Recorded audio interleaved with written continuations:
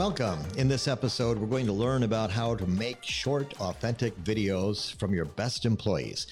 And we're here today with a legendary videographer from 60 Minutes, CBS News, Greg Cook. I'm Will Rook, and we're going to be talking with Greg. He has just so much history with respect to how to tell stories on video. So welcome, Greg. Hi, Will. How are you? Gee, I don't know about legendary. I don't think that quite fits me. But well, you are in my book, so there you go.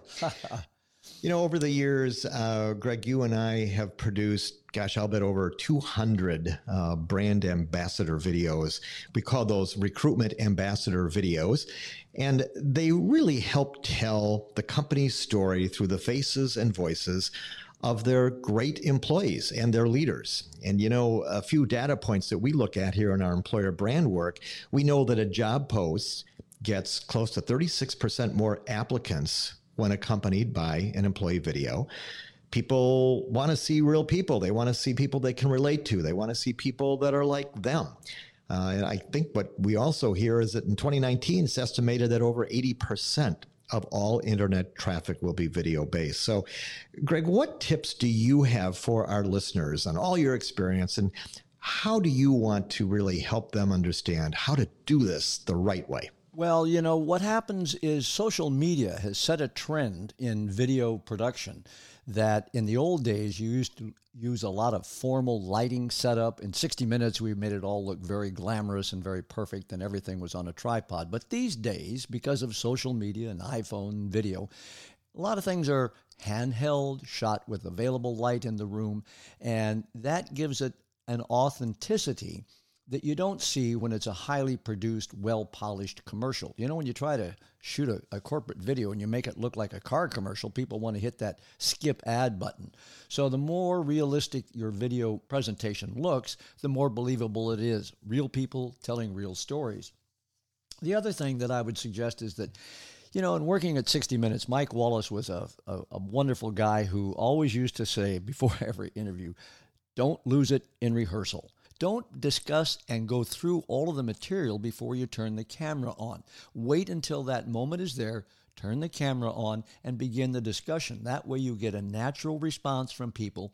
Doesn't look rehearsed, doesn't look like they've printed up paper and they're reading back to you what their prepared answer was. You want that nice, natural feel that you typically see through social media video. People certainly today expect that authenticity. And to get that also, I think it's important not to overwhelm the employee or the leader with lights and cameras and all this scary technology that intimidates. Today, that's really become much easier as everything becomes smaller and easier, hasn't it? Yeah, the technology has changed remarkably. We shoot in a high definition video format, even though it may look like it's social media on an iPhone. We do a lot of different techniques in terms of editing and the lighting and the sound presentation. But we want to preserve that real feel look to it. And in the questioning, you know, one of the tips that the guys at 60 Minutes always use is to do the interview with employees in a conversational way. Try to avoid those questions that will elicit a yes or no answer right off the bat. For instance, if you say, boy, was that exciting getting that new award? And they say yes or no.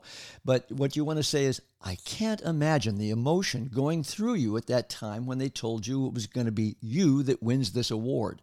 And that elicits a bit of the dialogue from the person to begin to explain what they were feeling and so on and so forth. So you want to try to avoid asking questions that are just going to get a yes or a no answer. Get the dialogue going. And visuals sure make the story. When interviewing employees or leaders, we always try to support what they're saying with a visual. So you taught me a long time ago, if you say dog, see dog. In other words, get some background footage, B-roll of the employee environment or the community activities, something that really supports the conversation. So it's not just a talking head, because let's face it, that can get pretty boring pretty quickly. Absolutely. Yeah, you want to try to keep the visual imagery that follows what the dialogue is going to be doing. You wouldn't do a PowerPoint presentation showing goldfish and then try to talk about astronomy, for instance. So try to keep that parallel between what you're seeing and what people are talking about. It's also a wonderful public relations tool to create such excitement inside the company when you feature an employee or a leader as an ambassador. And, it's just so wonderful when people get to see people that they work with that are truly telling the story. And we know that in many cases, competitors, others that are working elsewhere, are watching many of these without any audio.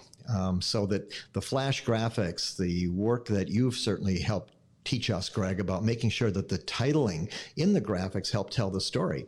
Yeah, I think some of your research showed that about 70 or 80% of the people looking at a lot of social media don't actually turn the sound on. A lot of the news clips that come across the internet these days, while there's a story being said by the reporter, you'll see visual text across the screen explaining it so that you can look at it, get the message without having to turn the volume up. Well, it's all about great content, and it's all about real content, and it's all about keeping it short and keeping it real. And so I think this has been very helpful for me. It's always great working with you, Greg. I thank you so much for sharing your insights with our audience today. Always fun, Will. Always fun doing these things. And you can learn more and see some of the great work that we've done with Greg on our website, versantsolutions.com. And we sure look forward to having you listen into a future podcast as well. Thanks.